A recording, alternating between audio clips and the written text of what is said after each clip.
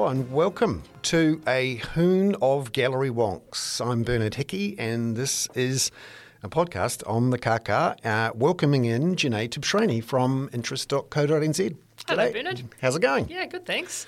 Fantastic to be here on a Friday afternoon.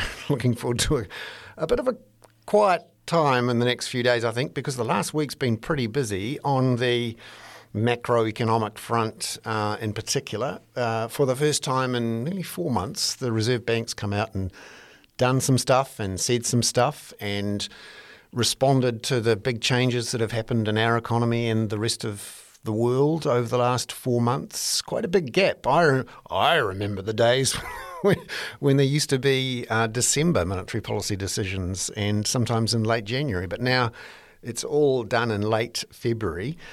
So we saw the monetary policy statement from the Reserve Bank and its new forecasts and, of course, its decision, which was to put up the official cash rate by 0.25% to 1% and to announce that it would sell back $5 billion worth of government bonds per year over the next 5 or 6 years before the whole thing was whittled down to not much. Firstly, the 25 basis points, the one sort of shock horror, look at that, was the comment from the Monetary Policy Committee that they almost went to 50. It was a finely balanced decision, they said. What did you think of that 25 or 50 and how the Reserve Bank communicated that? Yeah, I mean, that was the debate going into it was will they go 25 or will they go 50? And one of the arguments for 50 was that obviously inflation is running very hot. It's nearly 6%, which is well outside of the bank's 1 to 3% target range. And it's been, as you said, Bernard, a long time since they last reviewed it. So there was an argument maybe it could just go 50. An argument against that, though, was that we've got Omicron, which is, just taking off in New Zealand. There's uncertainty around that. Although on the other side of that, and a side effect of this virus actually at the moment is that it could put more pressure on those supply constraints, which could actually be inflationary, stop people from going to work. So there's a few different, there are other factors too. Another factor for it to not go 50 was that the market had already priced in, started tightening things and pricing in higher rates anyway. So there was the question, did it need to go 50 or was the market doing the work for the bank as it was? But as for the tone of the statement, people thought it was quite hawkish. So they thought, hey, the Reserve Bank is actually pretty concerned now about inflation. Like, there's no denying it. It is now worried. Yeah, they actually, the headline for the statement was tightening needed. Yes. And for those of us who've been following the Reserve Bank for a couple of decades and having seen, for the last hike was 2014. So this is the last series of hikes we had was, a good 8 years ago. That's quite some time. And the tone has really changed. They're really worried about inflation, particularly inflation expectations. With, 1-2 years out, people are well outside the band now and their expectations of inflation. Even getting 5 and 10 years out, people are starting to lose their anchors, which makes the Reserve Bank nervous. Yeah, and actually on that, the bank even said that up until now, recently it said it just wants to increase the OCR in increments, 25 points per time, just sort of, steady as she goes. Whereas in this statement, it said actually 50 points is a possibility for the future. Didn't use those words exactly, but it did make it pretty clear that we should expect, I think, a 50-point hike soon. At some point, yeah. And I see some of the economists are starting to speculate it could be in the May monetary policy statement, depending on what happens with inflation. Mind you, all of this was on Wednesday. Since then, the worst war in Europe since 1945 broke out. So it's a tough time to be picking what's happening with the economy. And as they say, it's all data dependent. But I also was very interested in the decision the Reserve Bank made around its so-called QT, quantitative tightening, the reverse of quantitative easing. So that money that was created to buy the government bonds, $55 billion worth in 2020 and the first half of 2021, we knew they were going to say something, and there was some debate about whether they just let the bonds roll down naturally. Obviously, those bonds are going to mature at some point. But some of them were quite long-term bonds, 10, 20-year bonds. So if the Reserve Bank had said, right, we're just going to sit on these things, we're just going to wait for them to, dribble away, so to speak, that's quite a very long period. But they have given some certainty by saying we're going to sell 5 billion of these back, not into the market, but directly to the Debt Management Office, which I thought was interesting. Yeah. So what did you think of that 5 billion and also the reassurance that we got from the Reserve Bank Governor that that's it, we're not going to use it as some sort of additional tweaking tool for monetary policy. It's going to be 5 billion until they're gone. This was really interesting, and there were some strategists who were expecting the bank to make this announcement as it did, so not unexpected for people who were watching it. But this issue is quite confusing, so just bear with me for a second as I'll try to explain it. But the reason the Reserve Bank wants to get rid of all these bonds, which is government debt that it's bought, is because it wants to clear the decks so that should there be another crisis in the future, and should it want to intervene in the bond market really heavily, as it did with COVID, it will be difficult for it to do it now if it already has massive holdings of bonds, because if it was to buy another $54 billion worth of bonds, it means that bank would be a massive player in the bond market. So this is its argument. Bernard's looking like he might not be agreeing. But so it wants to clear the decks to give itself the ability to use bond buying in the future. Right, but now if Treasury is to buy the bonds, it might not have enough cash sitting there just ready to buy them. So now this is the funny thing. Treasury might need to go borrow more money to buy the bonds from the Reserve Bank, right? So issue new bonds. Issue new bonds. To pay for the old bonds. To pay for the old bonds. And so Treasury is going to update its forecast debt issuance program at the budget in May. So then we will know exactly how much more Treasury might need to borrow. Mind you, since the last update for the Debt Management Office's Treasury, or the Treasury's program for borrowing, which was at the half-yearly economic and fiscal update in early December, since then, the government's books have been looking pretty healthy. The money's been flying into the IRD, and actually the government's running a couple of billion ahead of the expectations. So you could get to the point come May, if the economy keeps going as it is, where in effect the bond program doesn't change at all. Yeah, and I mean, that is a possibility, but it's worth noting that already the amount of debt that we're issuing is much more than we thought would be issuing at this point before COVID. So before COVID came along, Treasury forecast that in the year to June 2023, that we'd issue $8 billion of bonds. Last year, COVID came along, and now we think it's actually going to be $18 billion of bonds.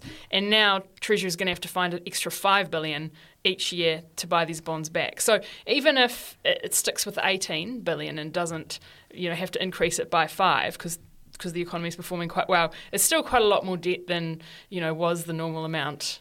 Yeah, back in the pre-COVID days. Yeah, the bond market can handle it though. And actually, what was interesting, I thought, in the last week or so, was one of the big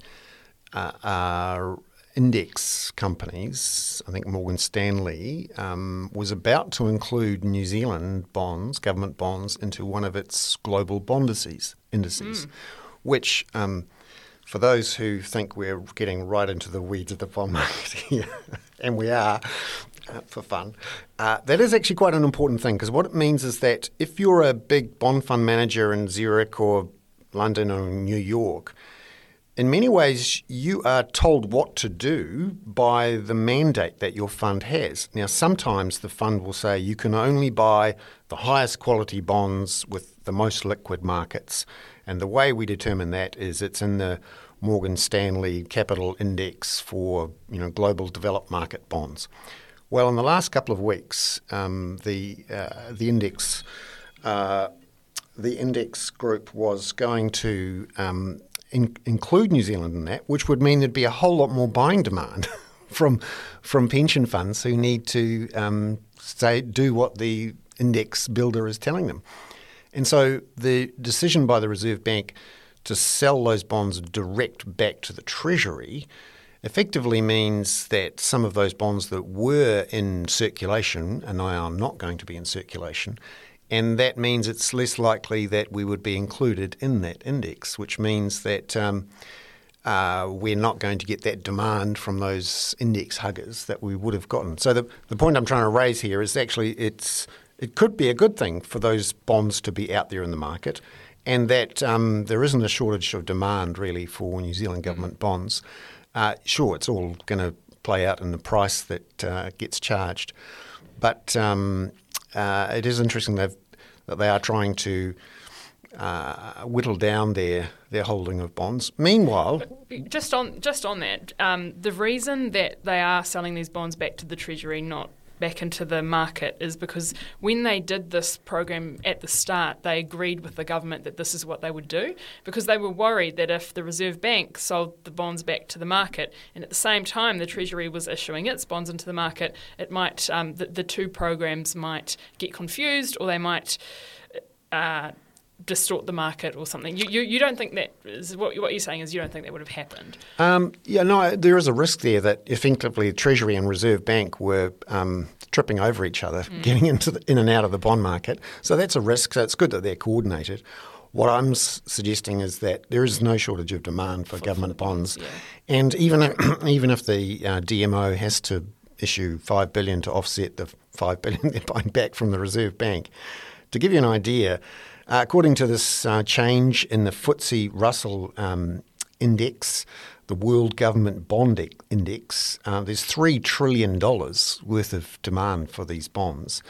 And because the New Zealand bond market has gotten bigger, i.e. New Zealand's borrowing more, and the overall political message you'd hear from everyone is that, we're borrowing more money than we can afford, and it's going to mean we're going to have to increase our tax rates down the line, and the young are going to have to pay for it. Well, actually, what the bond markets are saying is, please issue more of your bonds. Please borrow more money off us, and then you can get into this big bond index, and then you'll get an extra $3 billion worth of bond buying. Between $3 and $7 billion was the estimate of suddenly a whole bunch of new bond funds who could finally buy New Zealand bonds because we had enough liquidity in the market. Right.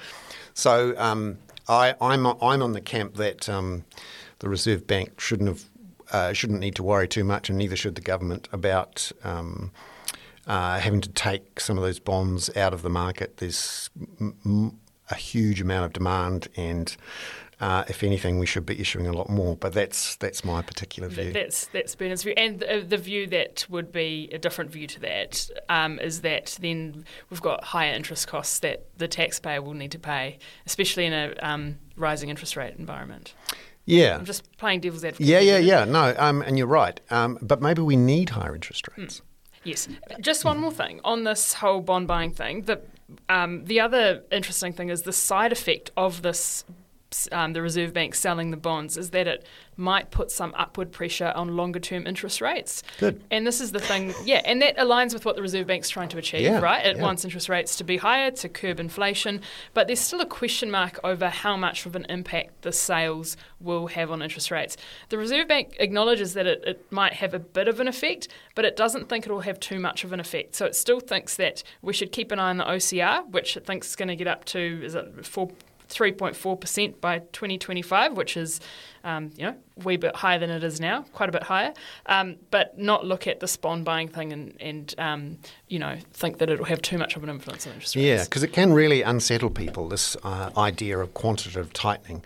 When the US Federal Reserve tried to do it in 2013, we had what we all know now as the taper tantrum. This is where the Fed said, right, we're going to unwind this big bond portfolio we've got. And the market said, oh, no, that's suddenly going to push up interest rates, and that makes us really nervous. And there was a big drop in markets, and the Fed said, oh, okay, we don't want to upset you too much, so we won't do that anymore. And I can see why the Reserve Bank wants to give some certainty about how it's going to wind it down. And obviously it doesn't like owning these bonds. There's a part of me that says, well, you should just cancel them then, just rip them up. I mean, or it could just keep them on its balance sheet and let them roll off when they mature. The last ones will mature in 2041, I think it is, as opposed to trying to get rid of them. But it's also this interesting dynamic between the Reserve Bank and Treasury, because I wonder, they've obviously agreed to this, but I wonder what Treasury thinks, because it might be thinking, bloody hell, Reserve Bank, just because you want to clear your balance sheet means we now have to go issue more debt. Anyway. I mean, I'm sure they're working together, and on the Monetary Policy Committee is the Treasury Secretary, I think, is Caroline McLeish on the MPC. I don't think it's Carolee. I think it's someone else. Yeah, there's someone from Treasury on there. So they should be working reasonably closely together.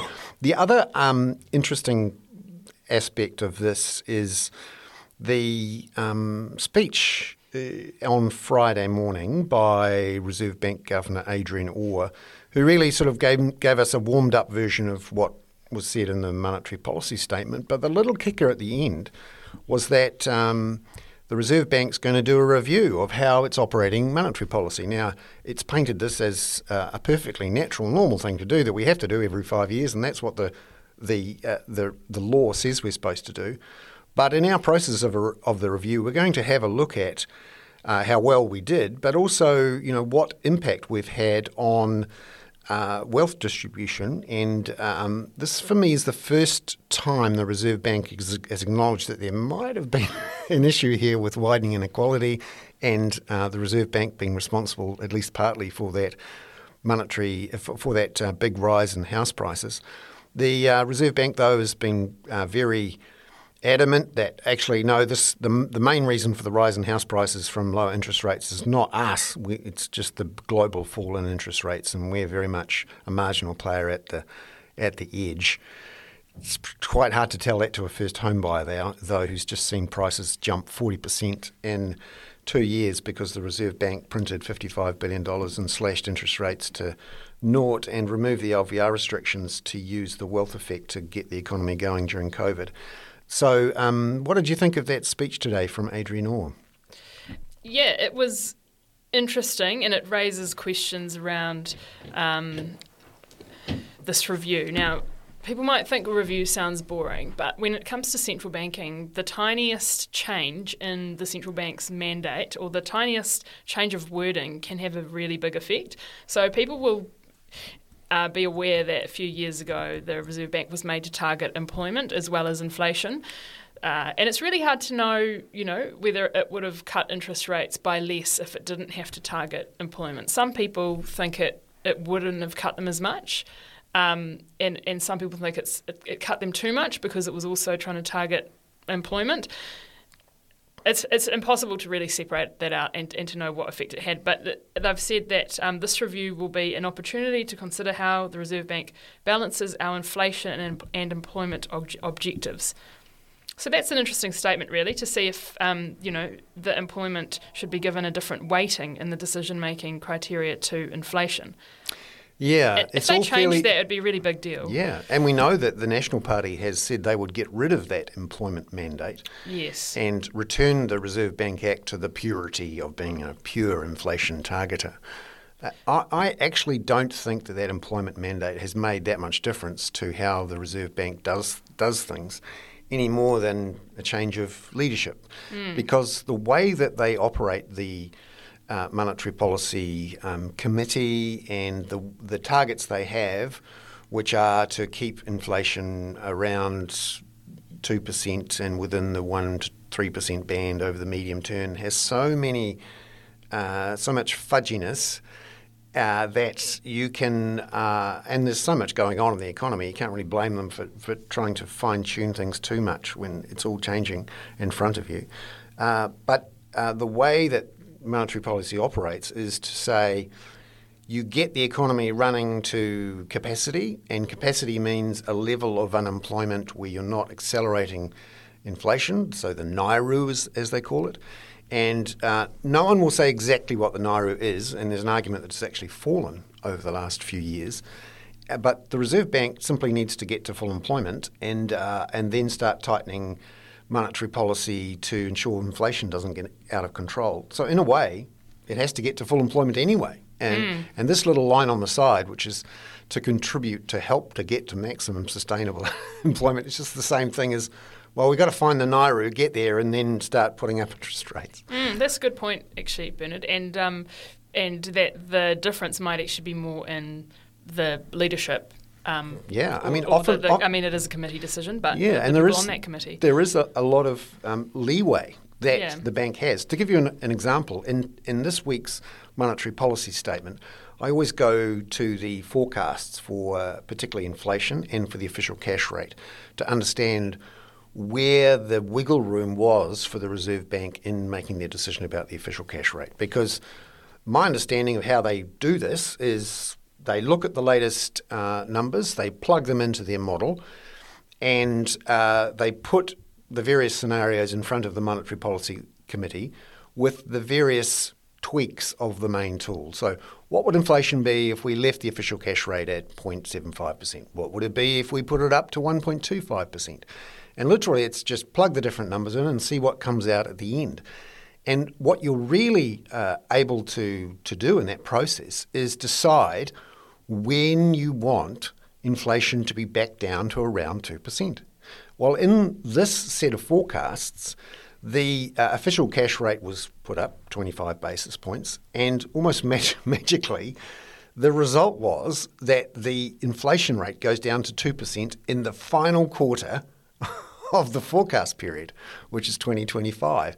Now, you could say if they wanted to bring inflation back down to 2% faster than 2025, then they would have put up the official cash rate by more. But because they have this wiggle room about how long the medium term is, and what is it, 1% or 3%, or is it 2%? These things matter, and where you want to have your line end up with is a factor in what you decide the official cash rate could be. So legitimately, a more hawkish governor could have said this week, or argued to the Monetary Policy Committee, that actually we want inflation to get back to 2% faster than 2025. So that means we're going to have to be more aggressive with the official cash rate. So we'll do 50 now and another 50 in the next few weeks, or in the next 6 weeks. And we'll really crunch down on the economy because we're really worried about those inflation expectations. Another governor might say, well, actually, I think my vibe is that inflation expectations will come back down again pretty quickly when things come off the boil. So I don't think we need to worry about it too much. I have the fig leaf of getting the official cash, getting the inflation rate back down to 2% within the forecast period. So I've done my job. And so there is a lot of leeway in there from a Reserve Bank governor. I actually think it's more important than whether or not there's an employment mandate in there. But you were saying that the Monetary Policy Committee has seen a few, well, maybe not changes, but some little bits of debate around that. Yeah, so the committee has 7 members. 4 of the members are people who already work at the Reserve Bank, including the governor, and 3 of the members are externally appointed people. The idea behind a committee is that the thinking is it's better to have, many heads rather than one making such big decisions. And once again, when they changed this was also quite controversial. But there's been some debate recently because some of the terms of a couple of the external members are due to expire in April, and they've actually just been reappointed, these 2 members. But people in the economics community are upset because the Finance Minister, Treasury and the Reserve Bank agreed that people who are actively doing research on monetary policy and macroeconomics should be disqualified from applying for these jobs to be on the Monetary Policy Committee. And the thinking is so they made this decision, I think it was 2018 or 19, and the reason they were worried about conflicts of interest is what they said. They didn't want someone coming in there who was known to be someone with a particular worldview in terms of their economic research, like someone who loved modern monetary theory or something like that. Because then the markets would have gone, oh my God, there's this person with this wild idea on the committee, and it might sway the decisions. But now economics people are upset because, I know of one candidate who missed out on the job, and they're very qualified, and people are thinking, well, actually it's good to have diversity of thought, but do we not want people with specific monetary policy research expertise, PhDs in this thing. There are other people who will say, well, actually, no, we don't, because these sorts of people already work at the Reserve Bank.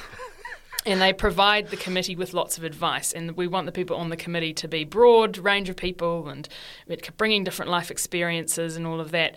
I don't personally want to throw shade on anyone on the committee, but that's partly the reason I don't want to throw shade on them is because I don't know what they've been doing, because there's not much transparency in terms of so what the members are contributing. We're not allowed to interview them. They don't give their own speeches.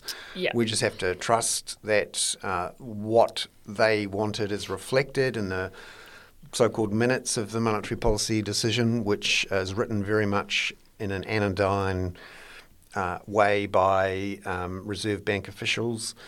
In my view, the Monetary Policy Committee is a good idea if you do it the way the US Federal Reserve and the Bank of England have done it, which is where you have truly independent members of a Monetary Policy Committee who are able to do their own research. They might even have their own staff and bring a completely different point of view and talk about that point of view in public. So everyone knows that this particular member of the Monetary Policy Committee is a bit more hawkish or a bit more MMT-ish or whatever it is. And the markets understand that. They take that into account. They try and, work out in their heads what that might mean for the next decision. And it is transparent. But in New Zealand, simply because there are so few people who aren't conflicted, this is the thing about a small country. There's only 4 million of us as opposed to 330 million in the US or 70 million in the UK. We don't have enough economists who are experienced enough and unconflicted enough to jump in there and do that. So they're either working for a bank or some sort of consultancy who are doing work all over the place for all sorts of government departments and big corporates, and everyone's conflicted in New Zealand.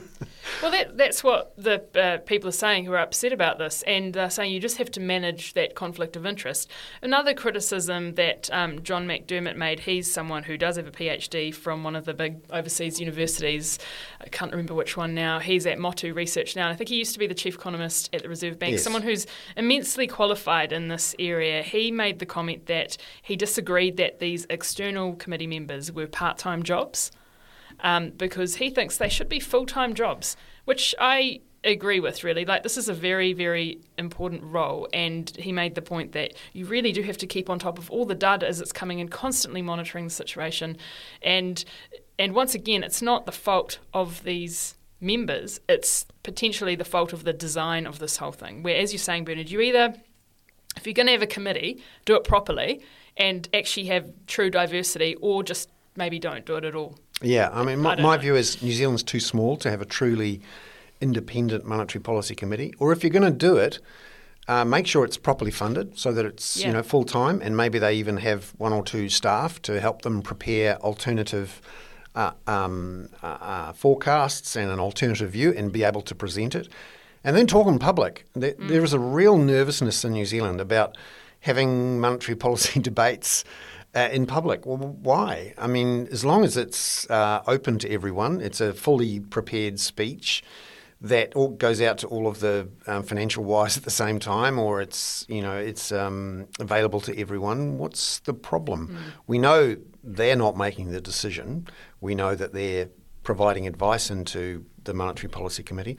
What's wrong with a good open debate? This is what happens with the US Federal Reserve and the Bank of England. I've been disappointed with how the MPC was set up and run. I think it's a performative exercise. It's designed to look like we've gone away from the Don Brash, Alan Bollard, Graham Wheeler years, where effectively one person made the decision and there was a sort of a king complex that various people had. I think if you've got a Reserve Bank which is truly independent and is tasked with achieving a monetary policy outcome, ultimately the boss is responsible and will make that decision. Now, if you're not going to do that and you're going to have a committee instead, we'll do it properly. Have truly experienced, independent people who are resourced to be able to give an independent, different view, have a vote, publish the votes. None of this, the broad consensus was, or there was a unanimous view, or tell us what the numbers were. That's what the Fed does, and then we can get a sense of how much debate, how close it really was. So, for example, in this week's decision, there was this line that it was a finely balanced decision, and we really did think about going to 50. Well, who voted for 50? I'd like to know. How close was this? Was it? No, you're right. Exactly. So anyway, I mean, this is the sort of thing that might actually it won't be. I don't know if it'll be looked at in the review. It probably will be actually. So we'll see. Yeah, particularly because this is a relatively new thing, and of course, when you change the rules for the engine room of your economy's manager, you should check to see whether the brakes worked and the new gear stick works, after 50,000 Ks, Exactly. And I'm just coming back one more thing on this committee. So 2 of the external people have been reappointed. Now, as I said, I don't know if they're fantastic or awful. I'm assuming they're good, but I don't know. But possibly they might have also been reappointed because there has been a lot of change in this committee, because we've had the Deputy Governor and the Chief Economist at the Reserve Bank resign in a very short space of time. So they're yet to appoint a permanent Chief Economist, and someone internally, Christian Hawkesby, will take that deputy role. But if we had the Chief Economist, the Deputy Governor leaving, and 2 external people, that would have been 4 people of the 7-person committee going within about 6 months, a short space of time. Particularly when the Reserve Bank has been doing so much over the last couple of years. At a time we're facing this massive inflation challenge. Yeah, so. It's an interesting one. So they're going to take submissions next year, and they have to come back with a response by the end of 2023, I think. So for those people who have a particular view about whether the Reserve Bank was responsible for the explosion in house prices, or whether it's gone too hard with lots of interest rate cuts and money printing, and therefore created the inflation, get your views in there, because the Reserve Bank is thinking about it. So that will be an interesting one. We've had a really good focus on the Reserve Bank this time, Janae. It's been a pleasure for all those wonks out there who like to think about monetary policy. We do. We're lucky in that we're here in the Parliamentary Press Gallery just across the road from the Reserve Bank, and see how the monetary policy side of things fits in with the fiscal policy side of things. And in the last couple of weeks, we've seen the government's books look pretty healthy as well, and we're now on the home straight towards the budget on May the 16th, I think it is. I shouldn't know off the top of my head. Mid-May. Yes. No, it's the. Let me just do this right now in front of you. It is the 19th of May is the budget. I think that's right. Yes, the 19th of May is the budget. So that will be an interesting one for all of us to see how that shapes up. Janae, thank you very much again for being here on a gallery, a hoon of gallery wonks. I'm Bernard Hickey for the Kaka. It is Friday the 25th of February. Ka kite anō.